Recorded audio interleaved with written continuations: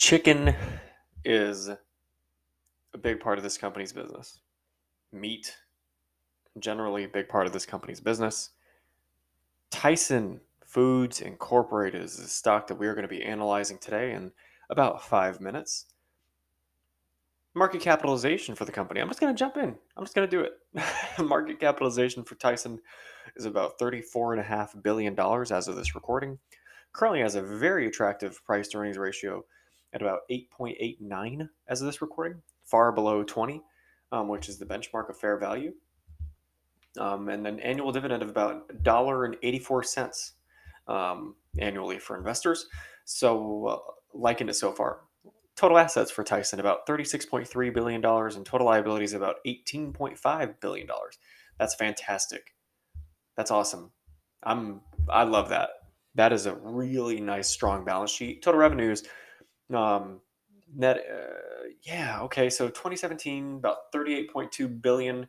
That has gradually each year between 2017 and 2021 crept up all the way to 2021 to about $47 billion. About that's fantastic too. Very shallow, but still going up. Likely they benefited from, and they're likely to benefit when 2022 numbers come out. Um, Likely going to benefit greatly from heightened the kind of the price hikes that they've probably engaged in. I haven't actually read any articles specifically, but I know a lot of companies have engaged in these kind of hikes, especially consumer related companies, consumer packaging, consumer food companies. So I'm sure that Tyson is going to reap a lot of benefits of that and their total revenues and the net income over the cash flow statement.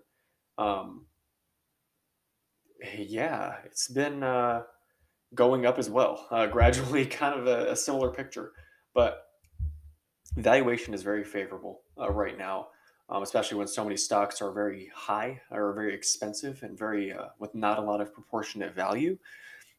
Trading at about $94 right now. Tyson trading at about considerable discount to its actual value. So not a bad investment so far, or seemingly so. Their annual net profit margin is higher than that of the industry, modestly, but still, good that it is still above that of the industry nonetheless. Revenue growth has actually been fairly. Yeah, I mean it's pretty much in line actually. With I want to be pretty objective, honestly. So it's pretty much in line. Nothing really to go crazy about. However, the returns on assets and investments um, annually are both above that of the industry average. So that's a very strong positive for a company in its position. And yeah, their balance sheet is so strong. I would really be surprised if they had any sort of problems or qualms paying down their debt. So those are some of the financials that I actually just want to run through, and we ran through them a little quicker than we usually do. But Tyson is a good company, and looking at the numbers, if these numbers are correct, these are very strong numbers that should make investors excited. You're probably not going to get like a bunch of growth and a bunch of well, I don't. You know what? I don't know. Looking at kind of the price action of the company before, I mean, it has the share price has increased over time. Um, Obviously, as most have, but in recent history specifically. But it's a company that a lot of people are going to need. A lot of people are going to use. Eat their products, eat their food. They have a lot of fantastic balance sheets, so they can probably reinvest and invest in other things. Over the long term, maybe acquire a couple companies that are processing companies or chicken companies. I don't know, something like that to just keep that non-organic growth going for such a large company. But I think Tyson has a pretty nice future. People should always kind of be concerned with the inflation has reared its ugly head in all corners of the market.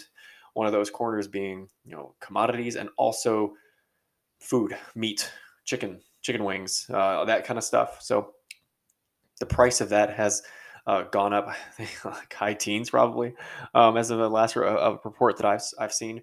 But it's that's something to consider. However, Tyson has a lot of market power, big moat.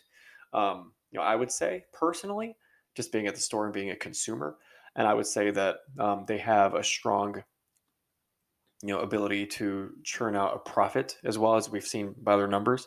And they're probably going to continue raising prices a little bit, especially kind of in the near term, intermediate term, even because they can.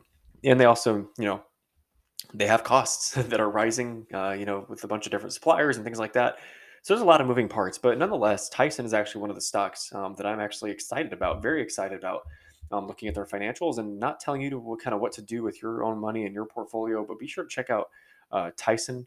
Be sure to check out our content at macrohint.com on our website as well. We have a lot more formal, in-depth stock analysis articles as well that may be of interest to a smart investor such as yourself.